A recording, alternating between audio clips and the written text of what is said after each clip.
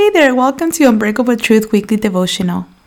This week's devotion is called Offer Your Body as a Living Sacrifice to God.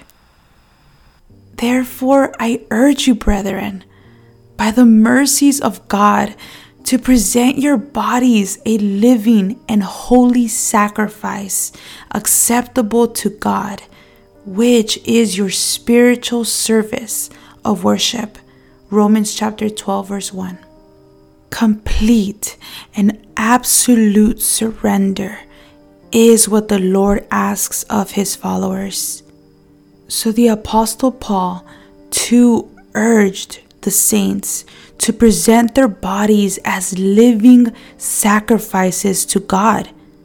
Urged demonstrates that surrendering is something we choose to do. Not only did the Apostle Paul encourage the church to live a surrendered life, but he first gave them the reason why. By the mercies of God, denoting the graces he talked about in chapters 1 through 11. In other words, because you have received God's love, grace, righteousness, and gift of faith, present your bodies as living and holy sacrifices.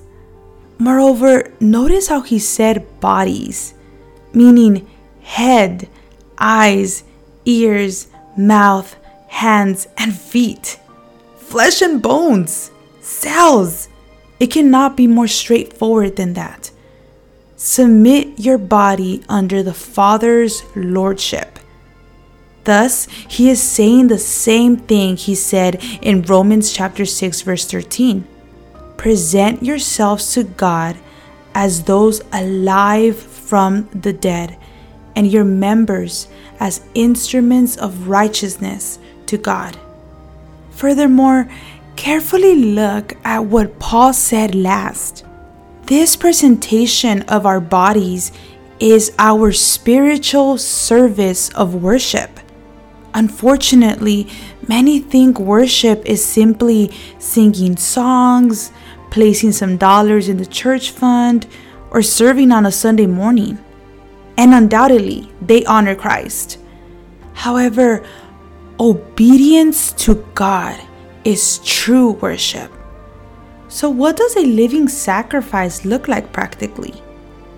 The next verse, Romans chapter 12, verse 2, tells us, and do not be conformed to this world.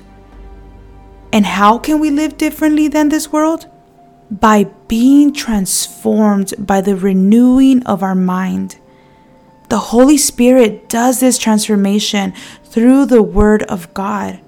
Therefore, we must consistently dwell in it if we want to live differently than our surroundings and be living and holy sacrifices acceptable to God. Let's take some time to examine ourselves. What things consume our minds? What do we place before our eyes?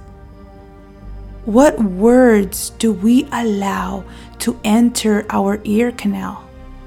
What is our mouth speaking? And our hands? What are they touching? What places do our feet walk through? Do our bodies belong to the living God?